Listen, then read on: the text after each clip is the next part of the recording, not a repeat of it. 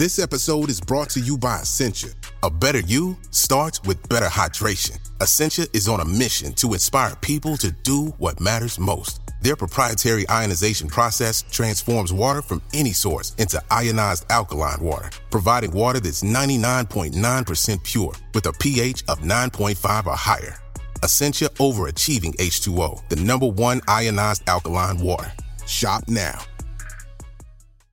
Mom deserves the best, and there's no better place to shop for Mother's Day than Whole Foods Market. They're your destination for unbeatable savings, from premium gifts to show-stopping flowers and irresistible desserts. Start by saving 33% with Prime on all body care and candles. Then get a 15-stem bunch of tulips for just $9.99 each with Prime. Round out Mom's menu with festive rosé, irresistible berry chantilly cake, and more special treats. Come celebrate Mother's Day at Whole Foods Market.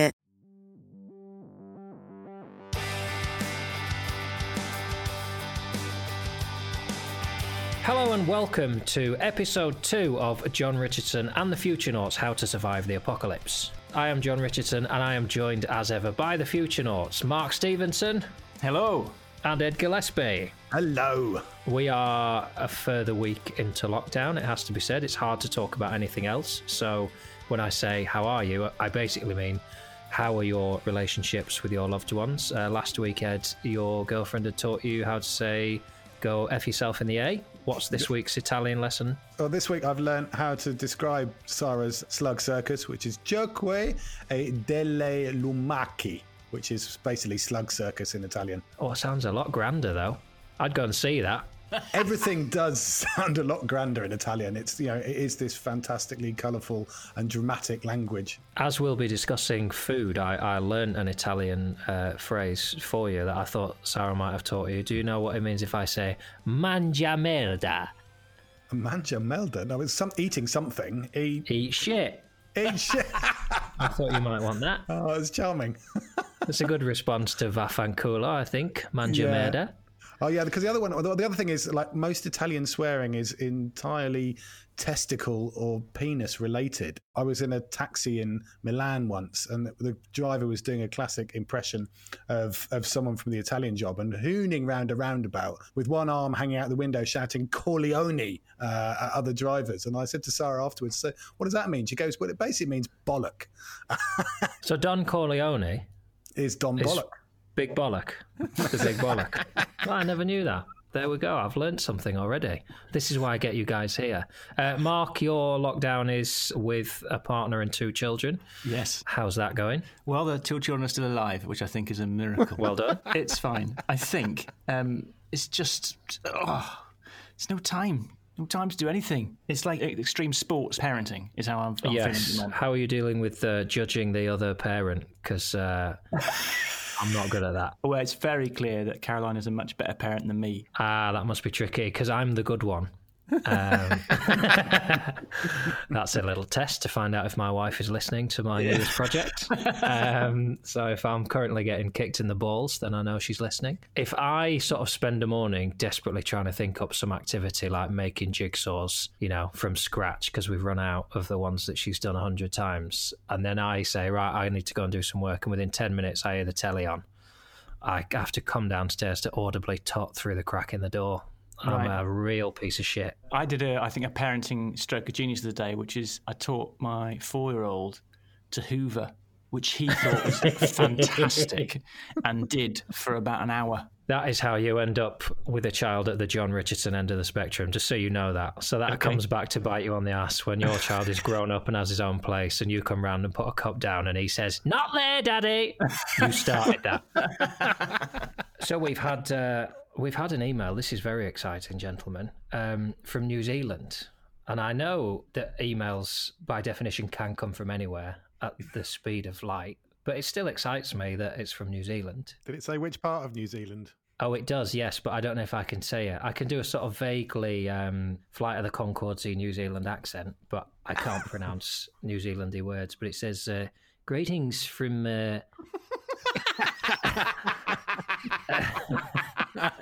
It's Chris here, guys. Hey there, it's Chris. CHRS. Chris. Greetings from Aotearoa. Is that it? From New Zealand? Aotearoa? Aotearoa. It's very good. The land of the long white cloud. Didn't get offered a role in the series, but I'm fine with it. Anyway, so he says, greetings from New Zealand, 90 minutes north of Wellington. Thank you for your podcast, which made... And then Chris says, us. So he's either talking about his family with whom he listened, or he surveyed all of the people of New Zealand, and he said, great podcast. It made us laugh, think, reflect, and even act. So we've potentially either changed a country or a man. But either way, you've got to start somewhere, right? And he then goes on to say that he hopes that we will help him navigate his way through all of this. And that's a pressure I don't think we can take on board at the moment. I think after your New Zealand accent, we probably won't have any more listeners from New Zealand now. So we should be fine. Well, to those, I say a big sorry. So that's nice, isn't it? And we've also had a tweet. We've had more than one tweet, but we've had one which I thought I'd read you because, if anything, it illustrates why I ask the questions and you answer them, because I don't know what it means. But it's from Tommy, who is an ex-coder. That's according to his bio. Ex-coder, husband, Xbox enthusiast. He's hoping his partner doesn't read them in that order, because I think they would probably be hoping it was a husband more than an ex-coder. I think ex-anything is a bad way to start a hierarchy of your life. I used to play five-a-side. I have 3 children. Do the kids first. Anyway, he says, what's your favourite logical fallacy? Oh. And I don't know what that is. So I don't really have a favourite until one of you tells me what a logical fallacy is. A logical fallacy is where you build an argument on false grounds. So I do that all the time. My whole marriage then is my favourite logical fallacy. So, for instance, you might have like the straw man argument where you say, oh, what you're saying is this, and then knock that down. And actually, you never said that in the first place. Or the fallacy of, it has to be one thing or the other. When people say, well, if it's going to be that, then it can't be this. And actually, there's 3 or 4 choices. So that is actually my favourite logical fallacy, because in the work we do, for instance, about, we can't have prosperity without fossil fuels, we often get that kind of argument. It's like, well, no, that's not true. That's not the only choice on the table. So that's my favourite logical fallacy. What about you, Ed? I'll make it easy for you, John. It's basically anything and everything that Donald Trump ever says. Okay. It's a logical fallacy. Difficult to have a favourite, really. Yes. You hear it from Trump all the time, whether it's like the appeal to his authority, that obviously his authority and decisions could be unquestioned, the appeals to ignorance, the setting up of false dilemmas. I mean, literally everything that comes out of Trump's mouth is a logical and particularly the ad hominem attacks, which he sort of, does all the time, which is just attacking the person rather than attacking their argument. Well, thank you for all your tweets and emails. It's obviously a new project, so it's good to know that you are listening, and you can get in touch, and if you would like to, here's how. You can reach us by email at hello@johnandthefuturenauts.com. That's hello@John, Jon, and the futurenauts, all one word, .com. We have our own show Twitter account, which is @JandTheF. And of course, you can reach us individually on Twitter too. I am @Ron Richardson, John Richardson with the first letter swapped around. That's what I've done there. And you can reach Ed and Mark at the following. I'm Ed Gillespie @Frucool, which is @FRUCOOL. And I'm Mark Stevenson, and you can find me @OptimistOnTour. So last week we discussed in depth on our first episode the lockdown and the virus and the societal factors therein. Now this week we are discussing food, which certainly has become more of a factor in my life. I like to wake up and know exactly what we're having for breakfast, lunch and dinner. I'm actually eating quite well. I don't know if that's because I'm thinking about it more. When I first started playing darts, I said to someone, I'm much better on doubles than I am at scoring. And they said to me, well, that's just because you think about it a lot more and you don't realise you're doing it, but you're trying harder. And maybe that's the thing now about lockdown. It's a good time to talk about food because the scarcity of getting hold of things is making, I think, everybody think a lot more about what they eat and where it comes from. Would you agree? I think that's exactly right. I think buying food becomes a bit more of an adventure. I live above a Sainsbury's local. So jackpot. it's become like a nightclub, it's a sort of 1 in, 1 out policy because of the physical distancing stuff. Whereas, of course, you can just lift a few floorboards. Yeah, exactly. Middle of the night, crank up a few floorboards downstairs, get what you need. No one even knows you've been there. I have a fairly tense relationship with the Sainsbury's as well, because out the back of the block, I had a barbecue a couple of years ago. I didn't realise that the Sainsbury's ventilation vents were right next to where I was having the barbecue. I had to go down and get another ingredient, and I walked out the front door of the flat and went, oh, Sainsbury's is closed. That's a bit inconvenient. So I went up the road to go and get butter from the corner shop, and I came back to see sort of firemen entering Sainsbury's, and I was like, oh, that might be something to do with me. Anyway, so I said, is this to do with smoke? And he went, yeah, there's apparently smoke coming in the back room. Their fire alarm's gone off. I said, I think that's me having a barbecue. Anyway, I moved the barbecue, and then about 2 weeks later, same summer, I had another barbecue, and I'd moved it, and I wasn't anywhere near the vent. And the same fireman basically appeared on my fence and just looked over the back, and he went, guess what? So you're all right. Mark, are you getting food in at the moment? Yeah, I mean, one of the things I've realised is just how much money we used to spend out, at restaurants and getting breakfast and grabbing a coffee here, and the household bill has plummeted, and we're eating loads better, actually. The tyranny is suddenly making, for particularly 2 kids, 3 meals every day, every single day, and trying to keep that healthy. This is one of the things about, eating out that you don't realise. If you've ever worked in a restaurant, one of the reasons that things always taste fantastic when you eat out is because of the amount of butter they put in a dish that you would never comprehend putting in at home. The secret is like basically a third of a packet of butter in a risotto, which means, oh my God, it's so silky. And obviously you don't do that when you're at home. So we obviously do eat healthier. Usually we eat about a third of our calories outside of the home. And now we're cooking for ourselves. We are probably cooking in a more healthy way. And also, you become a lot more conscious about food waste when you're cooking everything at home, because you realise you don't know where the next calorie might be coming from. So you become a little bit more conservative about what's going in the compost bin. Well, I suspect we'll get on in more detail to food waste. The reason I think it's an interesting time to talk about it, pre-lockdown and the virus, I would say I was a fairly ethical shopper. The big food issues of our time, as far as I'm told, are air miles and plastic wrapped things and things that aren't seasonal. And I was getting to a point where I was being fairly conscientious of those things. The lockdown has been a sort of excuse, I can only speak for myself, to sort of think, well, who knows if I'll ever get a blueberry again? So the blueberries have been back on the menu, which probably makes me an arsehole. I'm not sure there's a linear relationship between blueberries and being an arsehole. Yeah, I mean, I think, John, there's lots of other reasons that we could consider you to be an arsehole. Episode 3, something to look forward to there. Now, the basic structure we use on this show is how fucked are we, why are we fucked, and how do we unfuck ourselves? So before we get too much into what the problems are, I've sort of mentioned their plastic and air miles. I'm sure you'll tell me that they're actually far more important and pertinent issues than that. How fucked are we in terms of our current way of growing and eating food? Is the situation sustainable indefinitely as we have it? Could it be improved on, or is it an absolute catastrophe waiting to happen? It is an absolute catastrophe that has, to a large extent, already happened.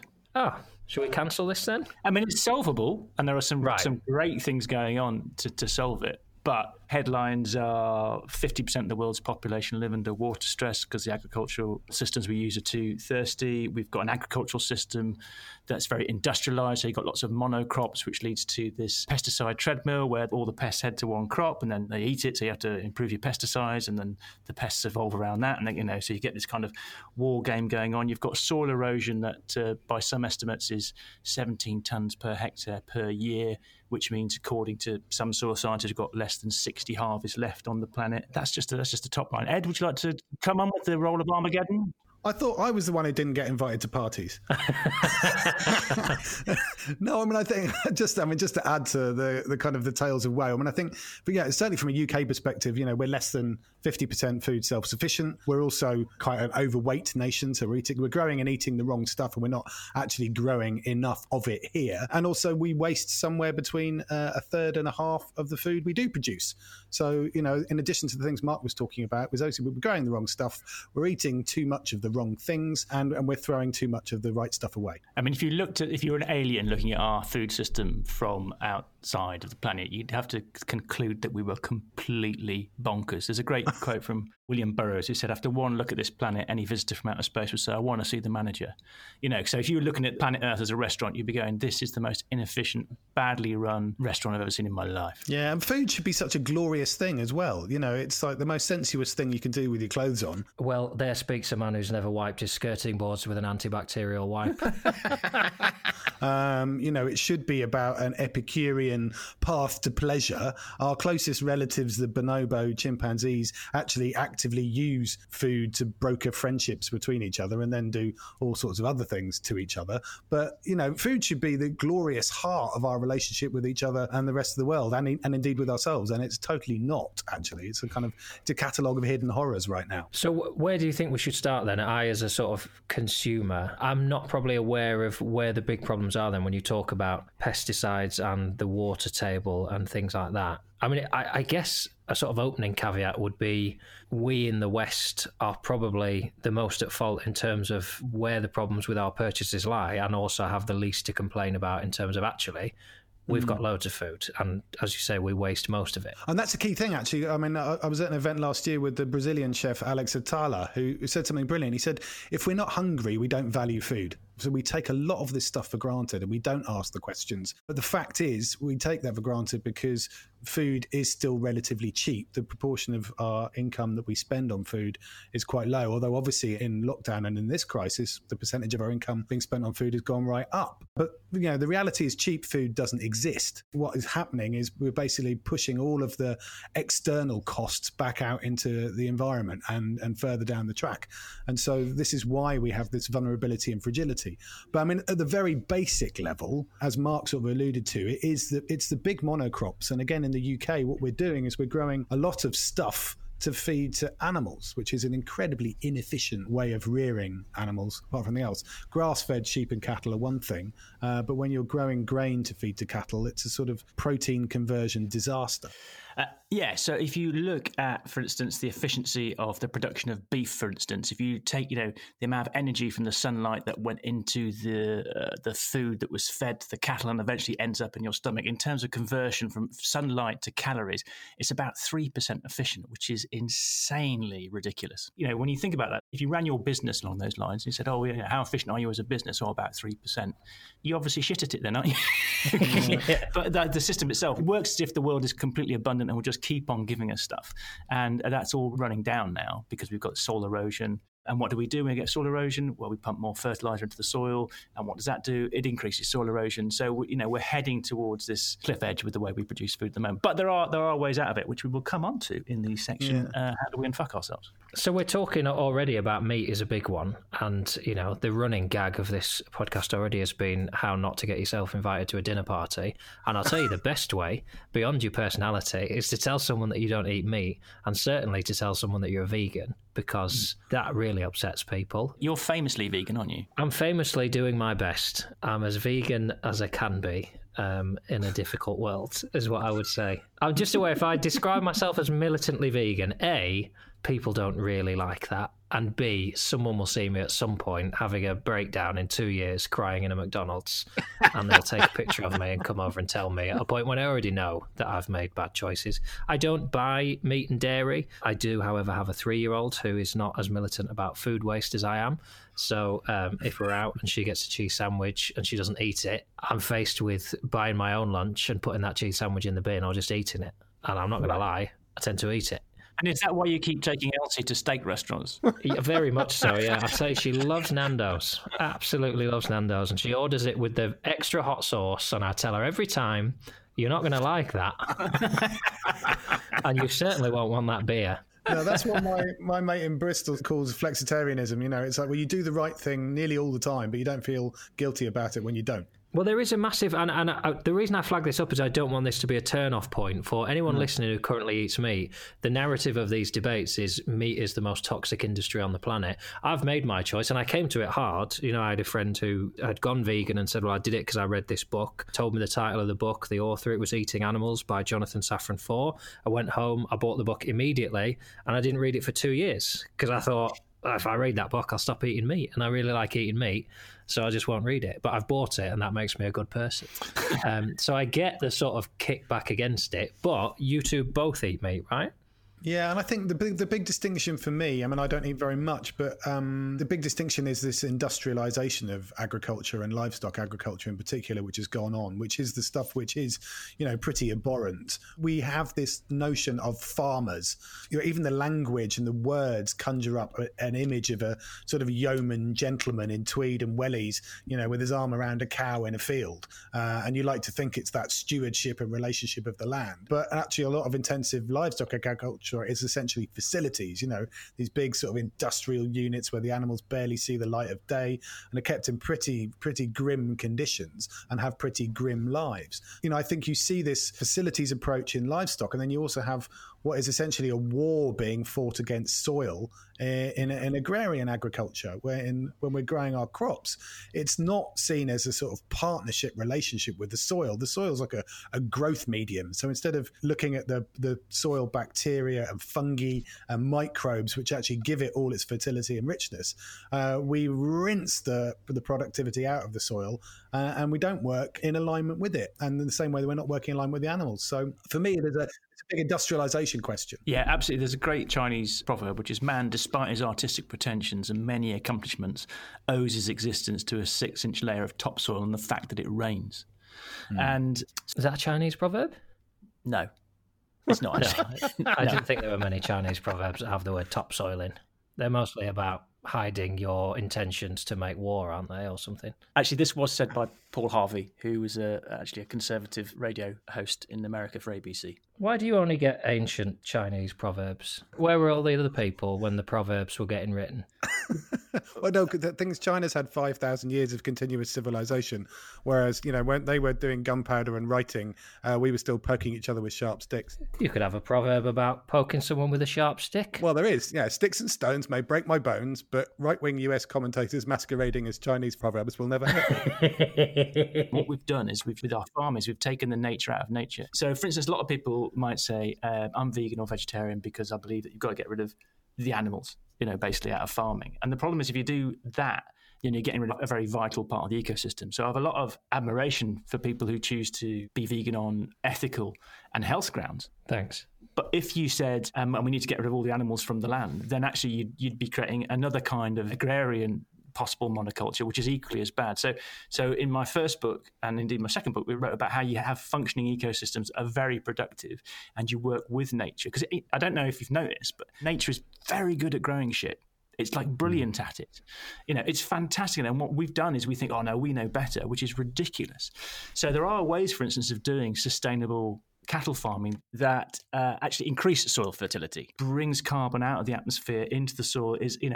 And my friend Tony Lovell, for instance, is using this technique to regreen large parts of the Australian outback at the moment. And that's that kind of grass-fed, sustainable, carbon-positive beef. And there are ways of doing it, and he's doing very well at it. So there are ways to do meat production that's profitable and good for the planet and doesn't involve huge amounts of water. Now, if you then decide to be vegetarian or vegan on moral or health grounds, that's a different thing. But what you don't want to do is have this very binary argument where you say, well, if we go in that direction only and get rid of all the animals, you're in trouble. I mean, what do you want to do? Take away all the wildebeest on the Serengeti? They can be there. I just wouldn't eat them. Yeah, indeed. But I suppose the point I'm making about Serengeti is if you look at that, that's a functioning ecosystem of animals and grass and whatever working together. And it's this constantly replenishing thing that works for the planet, for the soils, for the animals themselves. And actually the farms that my friend Tony is running basically mimic what happens on the Serengeti. How has this been allowed to happen then? If you're talking about the fact that there is, in your view, clearly a sustainable and environmentally beneficial way of doing it, correct me if I'm wrong, it seems like it could either be the fault of greedy industries and farmers, making as much profit as they can. Is it not driven by a desire to create enough food to feed a growing population, or was it a sort of nefarious from the start? Well, now we come to Norman Borlaug. Oh, Borlaug. Perhaps the most controversial character in agriculture, in a way that he is the only one of only 6 people in the world to have won the Nobel Peace Prize, the Congressional Gold Medal, and the US Presidential Medal for Freedom. Oh, well, he's never won a loaded laughter award, though, has he? So Norman Borlaug, so there was a huge famine in the 60s, which millions of Chinese died. And there was this idea that we had to increase the productivity of the land. So what Norman did, he's the person who's credited as perhaps the only human being to have saved 1 billion lives. And what he did was he pioneered these ways of growing these global security crops with much higher yields. And they're called global security crops, maize, wheat, and rice, because they provide roughly half the world's plant-derived food energy. But he created these strains of these crops that gave much higher yields than the traditional strains we've been using. So they would give you 2, 3, 4 times the amount on the harvest, which was great. But the kicker was they would only do that if they had extra inputs of things like fertilizer and water. So what happened was he was doing this really good thing, but he was saying in order for this to work, you need to have all these inputs of, fertilizers, pesticides, whatever, and that's how you get the yield. And so what came out of that was this massive sort of industrialized mindset. Okay, the only way to do it is bring in the big guns of, loads of irrigation, whatever, loads of fertilizer, pesticides, whatever, and we'll do it that way because we need to feed people. So it was all based on, I think, a very humanitarian way of thinking, but it came with this massive sustainability headache out the back end, to the extent that, for instance, in the Punjab right now, which is was one of the first areas to really embrace Borlaug's ideas. And it was called the breadbasket of India as a result, because productivity went through the ceiling. Right now in the Punjab, the water table is now 300 meters underneath the surface, and they're converting old oil wells into water wells to try and get at the water, because the systems we're using are long-term unsustainable. And that I think is where the problem has come from, is that it started off like, we've got to save people's lives, and here's a way of doing it.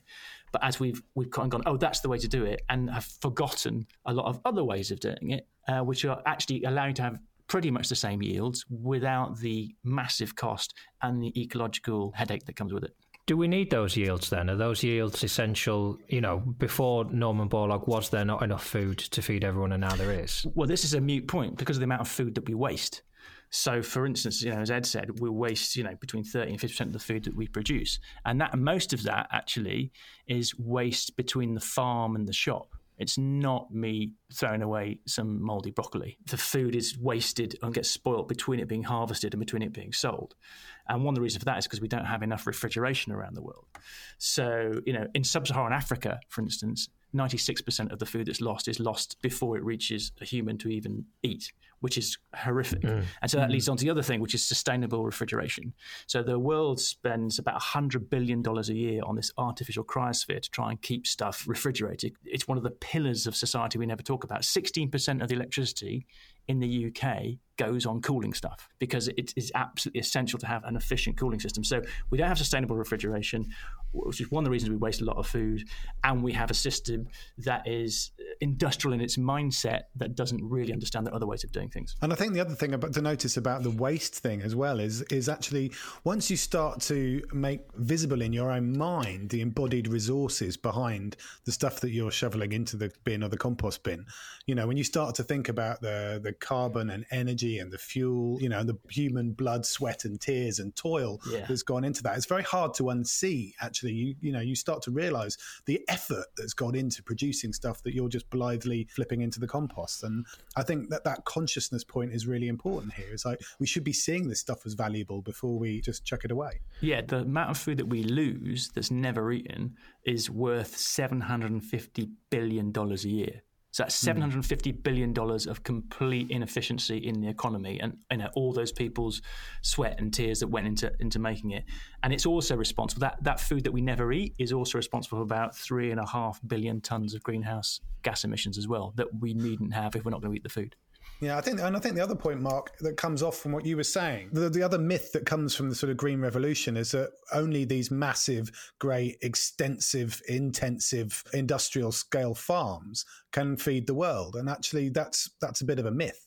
There are over 500 million farms in the world. Most of the world is fed still by small local family farms. It's about 80% of our food is still produced by these small local farms, and they do that with only 30% of the resources. And the fact is, it's not as profitable to do it that way. In answer to your original question, John, what's driven this? But that's because if you take only that economic lens, of course, when you've got small labor-intensive family farms, they don't make as much money, but they may be a lot better in terms of the productivity productivity per unit of land, and with an alignment and a relationship with the land itself. And so the trouble is we've created a system which is actually fundamentally about disconnection, which has completely undermined the fact that we put stuff into ourselves which is not good for us. We don't care about where it comes from. We eat selfishly and we totally disregard the gift of nature. So when you say we eat selfishly, and going back to your point, Mark, about 96% of food wasted in sub-Saharan Africa is from the farm to the consumer, how much of that imbalance is just about saying, well, there are certain things that certain places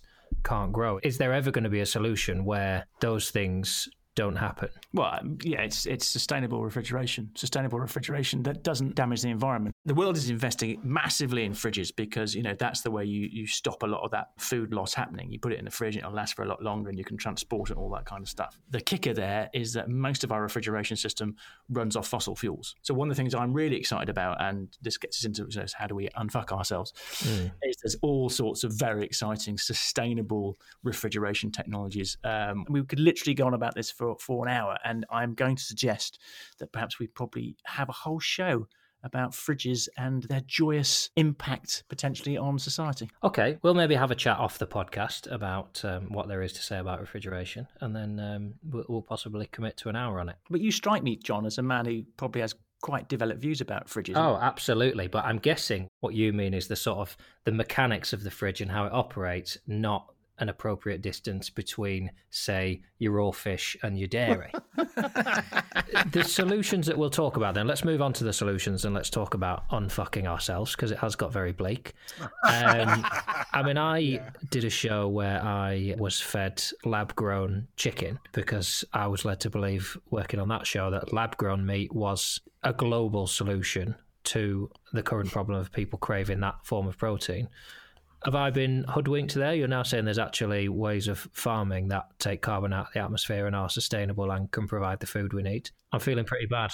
Yeah, but I think this is a really interesting question, John, and it comes back to this point about industrialization. So I think, the example that Mark was describing in terms of grazing livestock that replicate natural grazing patterns and the natural ecology of the relationship between animals like cows and grassland are actually, pretty sustainable. Some people argue in agriculture that the worst thing we ever did was start erecting fences, because that's what disturbed these natural dynamics. And at the same time, we have this rise in industrial veganism, if you like. So we've got lots of meat alternatives appearing, but they often are quite engineered. You've got everything from the Impossible Burger, which is obviously plant-based, but it involves a lot of genetic manipulation in order to generate the heme, which is what is then the hemoglobin, the red pigment in your blood cells.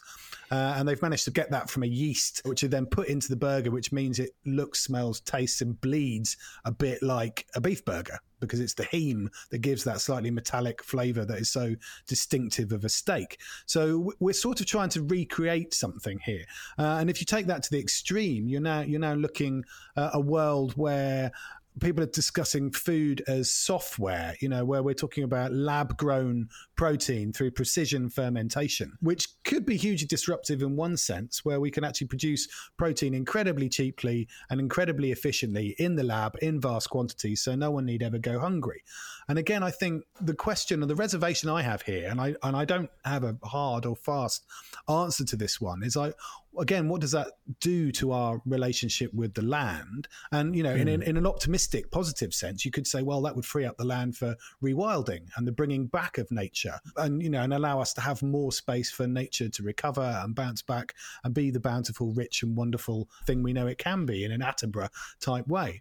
The flip side of that is, does it destroy another element of our connection with the natural world if all our food is coming from a lab? And I don't know where I quite sit on that particular dichotomy at the moment. Well, you've struck exactly that was my problem. I mean, being there, I was paid to be there as a sort of comic/presenter, and it was insane to go that way and not eat the chicken nugget, because why would I have gone? But that was exactly my feeling. Is that seems to me, and the sort of vegan food you're talking about, I do eat it, corn and things like that, but that's a vegan food trying to impersonate an existing industry that says, well, the only foods that exist are cottage pie, burgers, sausages. And I understand that, I'm a big supporter of those because I think you have to acknowledge the emotional element of food. And if people are used to the taste of sausage and mash as a key dinner because it reminds them of what their gran used to cook, then getting a vegan sausage and mash is a first step into stepping away from a destructive meat industry. But also it would be nice to say, well, you can make nuggets out of lentils. You can make cottage pie out of lentils and beans and things. So I agree with you sort of using it as an excuse to say, well, beyond chicken nuggets, what food is there? And you're not addressing that problem of, well, these are real foods that are grown naturally, so why not just eat those instead? But there is a middle ground. There is a middle ground, and I think it's going to be about those type of choices. I mean, the sustainable diet for the UK is something like 90% less meat than we eat on average now. So it's not no meat. And there are obviously the animal welfare questions and animal rights questions that are, again, complex and quite divisive in terms of the ethics here. But there is, as Mark said, arguably a role for some very high welfare, extensive livestock agriculture of grass-fed beef and hill-raised sheep. There are some elements of that which do sit into a sort of balanced ecological farming approach. I mean, the other side of it away from the lab is into so-called alternative proteins like insects and invertebrates, potentially to either displace the animal feed that goes to the animals we want to eat. So displacing some of that grain and soya protein, particularly for fish farming, because anyone who's been fly fishing knows that salmon like to eat flies. So why aren't we feeding our farmed salmon on flies that we could farm on food waste rather than pillaging the oceans in order to generate fish meal to feed very inefficiently to those farmed fish? And I've been a big fan of insect protein for some time because I just think there's something very interesting, not least because, most insects love being kept in horribly cramped, and in sanitary conditions. That's their ideal circumstances. Well, let's come to this then, because in front of me I have a package that you sent me very kindly ahead of this podcast. So tell me what you've sent me, because I opened the box. I mean, I'm aware of what it is because it says it on the packet. So I've been fascinated by insect protein. You've got some, I think, chili and lime flavoured crickets in front of you, John. I have, yes. Lots of people have been getting in on the kind of insect market. If you've ever travelled through London Bridge Station, there is actually a black soldier fly farm in one of the arches under London Bridge Station where they're using brewing waste, the old maltings and fermentations of brewing waste to raise black soldier flies. You can get a very high quality, high grade protein from those. The crickets that John has got are usually harvested pretty much at the end of their natural life cycle. So they've developed a sort of farming method which they call cricket condominiums, which gives crickets plenty of space to hop around and be crickety. And how do they taste, John? Well, I don't know. I haven't opened the packet. I was going to wait for you. I mean, the line that intrigues me on the back is, these crickets are more sustainable than pork scratchings and more exciting than crisps. And I'll level with you. They picked the wrong guy there because I fucking love a crisp. I mean, don't come around my house telling me you got something better than crisps because I don't think it exists. But I mean, usually, obviously, I wouldn't buy these or eat these, but you've sent them to me. Tell me what good I'll be doing if I eat these. I love the way that it just sounds like John's putting off the moment where he has to who you are. Just like, that's another question and hopefully Ed will forget. We're out of time. Yeah. Well, I know from grim experience that Mark refuses to entertain eating insects. I haven't wasted a $5 by sending any to him. Well, a number of times Ed has tried to trick me on stage into eating insects. Let me go to Mark now then. What's your defence? Purely the aesthetic? Why don't you want to eat? Why am I eating this shit and you haven't got any in your house is what I'm saying. Well, because Ed knows from bitter experience that I can't stand that shit. It tastes awful. Yeah, I think it's the wrong answer. It's like drugs for obesity, isn't it? It's the wrong answer. We should be having, rather than going, how do we replace something that's broken? Why don't we unbreak the thing first place? Why don't we have a sustainable agricultural system in the first place rather than trying to find... Yeah, but see, Mark is coming at this from a very, very Western perspective because actually, if you look around the world, about 85% of people and cultures in the world habitually eat insects. If you sat in a bar in Mexico, oh, I wish, you would have chapulines, which is basically grasshoppers, fried grasshoppers with chili, lime, and salt, much like the crickets you've got in front of you as a bar snack. So, I think we do come at this from a sort of slightly Western bias angle. A lot of the world loves insects. Yeah, but they don't eat them morning, noon, and night. They don't think, oh, roast potatoes and insects, oh, mash and insects, oh, insect curry, do they? No, they might have them as a bar snack. I'm all for that, an exotic bar snack. They're not making insect shepherd's pie. Well, no, but they are. If you go to Lake Malawi when they have the flies, they actually have the huge nets which they will scoop the flies out of the air and make them into sort of fly burgers and fly fritters. Again, it's very good lean protein. Insects are actually very healthy. They've got no fat and they're crunchy. Right, well, I'm going to eat one then, because I do think there's a massive, as you said, food is about more than putting nutrients into your face. It's a communicative thing. And you as a friend have sent me a gift in the interest of promoting something that you believe to be of interest to the planet. So on those grounds, I will eat it. And it's also, John, with the greatest respect, when we eat vegetables, particularly organic vegetables and fruits, we are actually eating small invertebrates all the time, whether we are conscious of it or not. So all we've done is scale up the invertebrates to a slightly bigger heft. On that logic, Ed, next week you'll be sending, John a 6-foot-long cockroach and going dig into that. There are no vegans, is what you're saying. Anyone who eats salad is not a vegan. Right, here we go then. They feel like when I shake the bag, they feel smaller than I thought they were going to. It's probably a good thing. Oh, Jesus. Opening the bag was upsetting. I'll tip one out onto the table. Oh, God. God, it's an actual insect. I'm with you, John. This is I'm listening to my own experience here. I think I'm literally eating it because they're chili and lime flavour. If they were like cheese and onion, I wouldn't bother. Can you imagine not eating a cricket on the grounds that I'm vegan and I don't eat cheese? Yeah, I would put their cheese and onion. Right, well, 3 seems to be about the right size portion. So, I can see their fucking eyes, Ed. Jesus Christ. So you've never eaten anything else with eyes? You have eaten things with eyes? I used to eat whitebait and things, And you're perfectly right. What's the difference between a cow, which has 2 big eyes? You're eating a slice of a cow just because you haven't seen it. It's because I'm looking into the eyes of this thing. And I think if most people had to look into the eyes of the cow that was in their stew, they probably wouldn't eat it. Right, well, down the hatch. I don't like cricket. I love it. They're not bad, I have to say. They're a lot lighter. Do you know, they're absolutely fine. If anything, there's not enough body to them. Yeah, it's not like eating because they do all sorts of ones. You can have like silkworm pupae. No, you can have mealworms. No, you can have ants. Ants actually taste a bit like Marmite, which is interesting. I had found one of my colleagues one day who was sprinkling ants on top of his cheese and toast because he said it gives that lovely umami flavour to my cheese on toast. Now, talking about insects, though, can we talk about ants, Ed? We can talk about ants, yes. Because you have some fascinating facts about ants. Actually, I think talk about how we might be a bit more ecological in a food system. Yeah, and I think, building on this idea of relationships. So I was at this event, Atlas of the Futures, Fixing the Future. Someone put up a slide there which said that there are actually about the same weight of ants on the planet as human beings. It's about 350 million tons of ants and about 350 million tons of us. Jesus, that's terrifying. Exactly, 350 million tons of ants. It's a war. Yeah, it's a war. But at least it's quite evenly matched, John. Yeah, that's not what I want. I want humans to win. I'm not interested in a good fight. I want you to tell me there's actually, if you weighed all the ants, there's only about 10 grams. We could have them with one decent sized shoe. Don't tell me it's 50-50. I was going to say I'm a lover, not a fighter, but let's be honest, I'm neither a lover nor a fighter.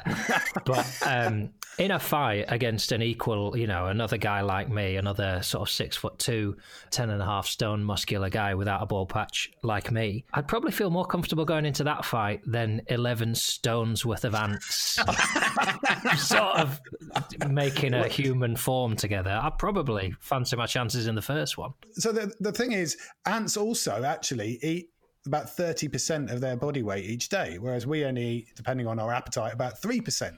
So ants actually eat 10 times more than us per day. But the thing is, and this is where the kind of the relationship with the wider ecology becomes so important, despite the fact that ants eat about 100 million tons of food a day, they actually enrich the world as they do that, because they're eating things and cycling nutrients through the system in a very balanced and integrated fashion. Whereas us, with our mere 10 million tons of food consumption a day, are actually managing to devastate systems because of the impact that we have on them. So the answer is we've got to be more ant. I think it's where we come together, Ed, because you will say eat more insects. And I would say, no, don't eat the insects, be like the insects. But I knew we'd find harmony somehow. I started singing the Beatles then, and then I realised that the lyric was "come together right now over me," and that's not what I want at the end of this podcast. So tell me, what does that mean then, be more like an ant? Well, I think, again, it's about having this relationship with the land and understanding our connection with the soil. And as I say, looking at more balanced ways of farming to produce food. I mean, we know that actually, getting our hands dirty actually makes us happy. Weirdly, if you stick your hands into soil, you get the same oxytocin released as when you give someone a hug. I think I might be an outlier on both those statistics. You don't like hugs or getting your hands dirty? I'm in a muddy hug. That's pretty much... those are my panic dreams that I'm having now about the virus. Muddy people running up to me for a hug. And again, sort of moving on from the sort of the monocrops type of approach, if you go back to like American Indians, actually, who saved the lives of the Pilgrim Fathers and the Puritans when they first arrived on the east coast of the US, because they taught them how to farm in a balanced way. And the American Indians' agricultural system was based on what they call the Three Sisters, which was corn, beans, and squash. And what they would do is you plant the sweet corn, and then the sweet corn grows, as we know, those great big 5-6 foot high stalks. The beans would then wind their way up the stalks. So the stalks of the sweet corn would support the beans as they grew. And the beans are also nitrogen fixing. So they would actually be putting nitrogen into the soil and helping to boost the productivity of the sweet corn itself. And then around the base, you grow squashes and pumpkins, which provided the big leafy cover, which prevented the invasion of other weed species. Now, that complementary planting is all about understanding relationships with the land and relationships between the different crops. It is obviously very labor intensive because you've got to tend it and love it and nurture it. But the productivity you get per unit of land that way is incredibly good. This isn't working with nature's gift. This is not sticking two fingers up at nature and seeing what we can rinse out of her in the process. It's actually understanding the ecology of the soil and the ecology of the different crops we might grow alongside each other and their interactions, and using that relationship to be the most productive way possible. If you look at this holistic way of cattle farming, I mean, you can literally look down the line of a fence between two farms, and one farm is green and that farm is doing very well, and the other farm is kind of a dust bowl, and the farmer is living on drought assistance because the land has been decimated over years and years. And I was witness to this conversation between two such farmers, one who was using the system that works with nature and one who was using what was considered the traditional system. And the guy who made the system had quite a good year, and he said, I've made more money than you have this year. And the guy using the system that's more in tune with nature said, well, we haven't really, because your farm's going to fall over next year because there's hardly any fertility left in it, whereas my farm will be here for 1,000 years if I keep farming it like this. So who's more profitable? And that's kind of a microcosm of what's going on. You don't want to fuck the operating system of humanity, and that's what we're doing with the agricultural system. It's be more ant, because ants don't fuck their own operating system. They're actually replenishing the land upon which they feed as they go along, and therefore it becomes increasingly bountiful for them. And that's a virtuous circle, and that's how Mother Nature works. And it's back to this point that Ed talks about if we understood that we were part of nature rather than trying to dominate it, this mindset shift, then we could use all of our brilliant human ingenuity and all the great things that make us human and give rise to the pinnacles of experience like a John Richardson live show. And we could use all of that in service of A, making ourselves happier, B, connecting with nature, and C, having a very prosperous economy that gives decency and good lifestyles to everybody. I mean, it's all doable. It's just that the status quo of the fertilizer companies and the irrigation firms and the Monsantos and whatever, that's very well funded and makes some people very rich. That was going to be my next question. Given that you're saying, as we seem to always say, these systems exist and are profitable and are more ecological, what is that main barrier then? Is it stubbornness, or is it simply that the people making the money are so far still in charge of things. Well, one of the key things in the UK, and this is interesting because this could be, from my personal perspective, one of the few upsides of Brexit. Because we have left the European Union, we don't have the same agricultural subsidies. And one of the reasons that people hang on to agricultural land is because you could make good money just by sitting on it. You know, you don't even have to farm it half the time. You just get paid for owning land. Now, it's unlikely that that subsidy regime will be replaced in the same way in the UK. So actually what it might do is depress land prices, because, you know, you won't be getting the same income just by holding the land, which could also increase access to land, which means that more small farmers can get a toehold on the ladder. I think what we've got in the UK is actually a whole bunch of quite enlightened small farmers who want to do organics and permaculture and agroforestry and different complementary styles of farming and planting. But they're being prevented from getting in because too much of the land is owned in a sort of agribusiness or very large scale farming type way. So one of the good things, one of the exciting things of how we might be able to unfuck ourselves is by getting those land prices down and allowing access to more radical pioneering farmers. I mean, I think it's an important point to make that, you know, you shouldn't be beating up existing farmers, you know, because when they see that you can do it in a way, because they do have a relationship with the land and they do feel close to it. But the problem with farming, one of the problems with farming is it's usually a family business. So if you want to change the way you've done things, you have to probably turn around to your mum and your dad and your granddad and your grandmum, who might still be living with you, and say, I want to do this differently. And that's culturally quite difficult. And it's also not about saying that all the technology we've got in farming is bad. You know, there are some arguments for perhaps light use of genetic modification, for irrigation where it's needed, for the use of fertilizer in certain conditions. It's not saying all these innovations are bad, but it's about putting them in a context rather than this overbearing narrative we have, which is the only way to do it is industrially. And that all comes out of our fascination with ourselves and the Industrial Revolution, which has many, many wonderful things that have come out of it. But it also comes, as we have realized, with this massive sustainability headache. And we have to answer that question. And one of the things I struggle with all the time when I'm having these debates, whether it's with investors or whether it's government or whatever, is try not to demonize anybody, because everybody's trying to do the right thing, and it's about educating people. And one of the things that is happening at the moment is that soil health has come right up the agenda, and people are now talking about this and at a policy level, which is great. So there is hope. So do you believe that those conversations will result in change in the right direction? I think so. And the reason I think that is because if you look at the levels of soil erosions we've got, this is not arguable. And if you look at what's happening to the water table and the problems that brings, that's inarguable. I mean, one of the reasons that, you know, California is now a tinderbox is because the agriculture in California is so thirsty that the land is just bone dry. And that starts to have massive economic as well as human costs to it. And that changes people's attention very quickly. And when you have to buy, as they are doing in California now, when you have to buy an old oil well, you know, to get down hundreds of meters, and that well itself costs you $750,000, and you've got to wait 3 years for it because there's such demand for them, you start to think this probably isn't an efficient way to run the system, and maybe there's a different way of thinking. So you have to combine all these arguments. I say in everything I do, you have to get the money to move to think differently, and often you do that with an economic argument, but also you have to get the culture to move at the same time, where people say we want to do this differently. And right now in agriculture, I think we're at a stage where we could do both. Yeah, and I think there's something really interesting. I often talk about this as sort of handicraft and spacecraft.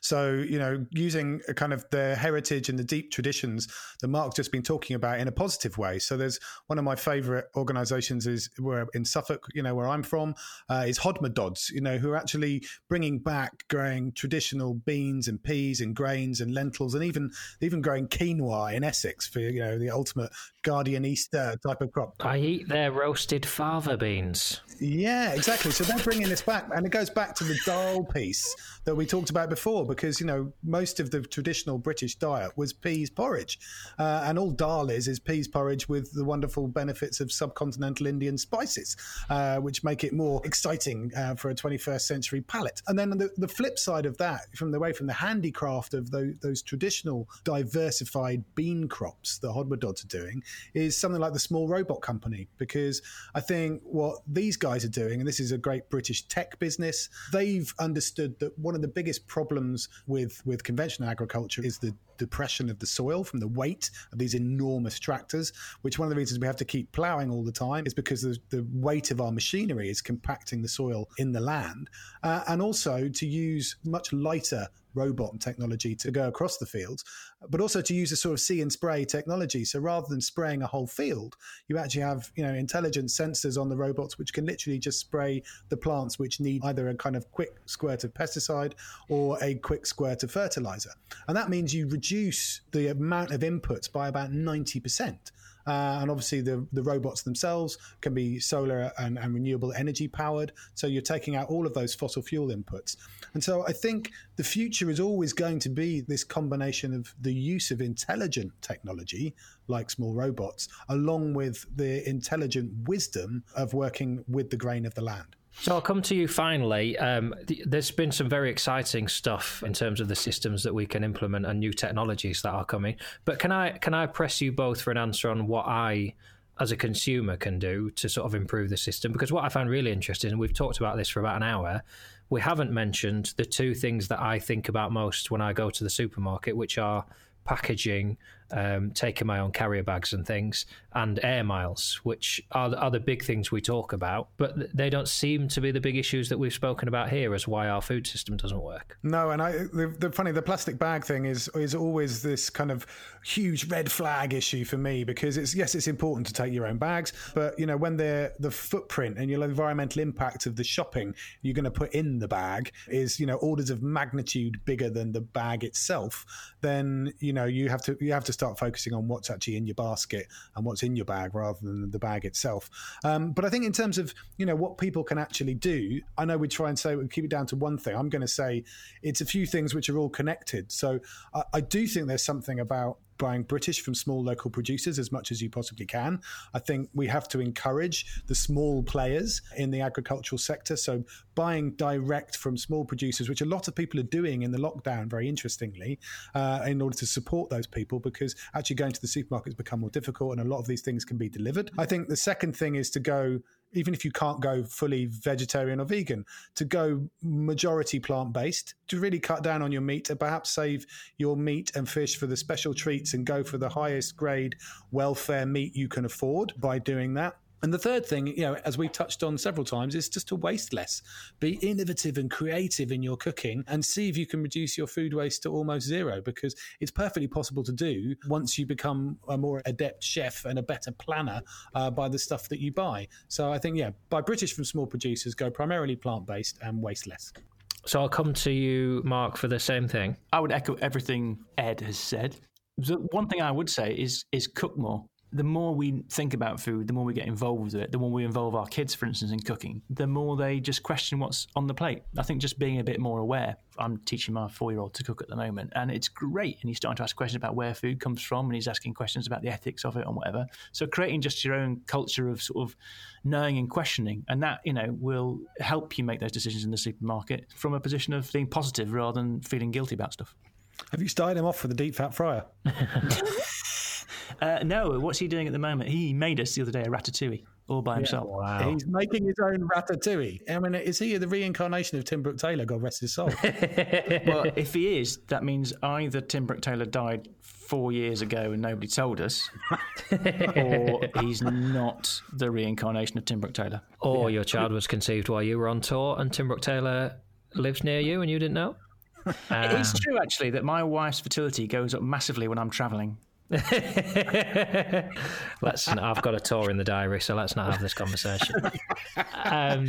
Just in case my wife is listening, obviously that was a gag, darling. And thanks for listening right to the end. That's a sign of a happy marriage. I did my joke about my wife early on, because if she does listen, it'll be the first 15 minutes and then she'll switch off.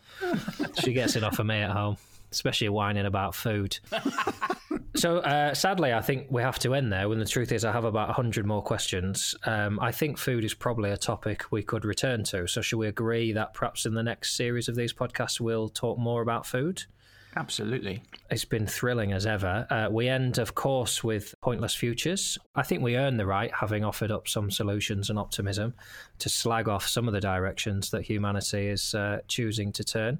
This week we discussed the motorised ice cream cone holder, which... Mark, did you stumble across this?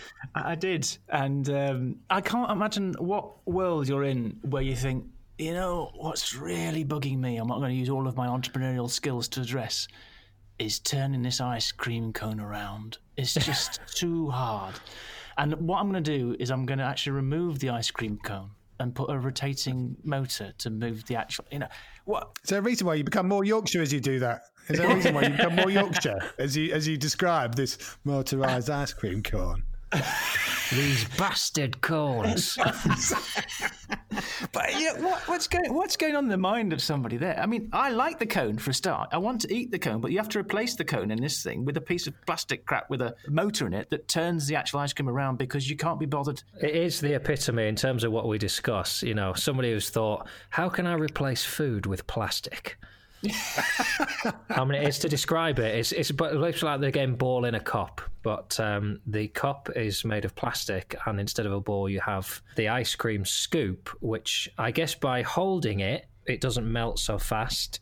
When it does melt, it then drains into the cup, and it's powered by 2 AA batteries, so that it spins the scoop around. So I guess you just press, it's sort of like a lathe. You press your tongue against it, fire up the batteries, and it just spins into your face. Yeah, it spins us all into oblivion. There's another element of ice cream eating that, if anything, it was too energetic a process. And, by the time you finished an ice cream, you've burnt off the calories you got from eating it. So it's taken some of the exercise out of eating an ice cream as well. And it's dishwasher safe. So I should point that out for anyone who's listened to that and thought, actually, I think that sounds pretty cool. That's almost it for this episode. Thank you, Mark and Ed, for your company. Thank you, everyone at home, for listening. Thank you for all your correspondence. If you've got any questions about anything we've discussed, if you've got suggestions for pointless futures, here's how to get in touch with the show. You can reach us by email at hello@johnandthefuturenauts.com. That's hello@John, Jon, and the futurenauts, all one word, .com. We have our own show Twitter account, which is @JandtheF. And of course, you can reach us individually on Twitter too. I am @Ron Richardson, John Richardson with the first letter swapped around. That's what I've done there. And you can reach Ed and Mark at the following. I'm Ed Gillespie @Frucool, which is @FRUCOOL. And I'm Mark Stevenson, and you can find me @OptimistOnTour. Okie dokie, that is everything. Thank you very much. We'll be back next week. We will be discussing work. Thank you. Have a good week. Take care. Bye-bye.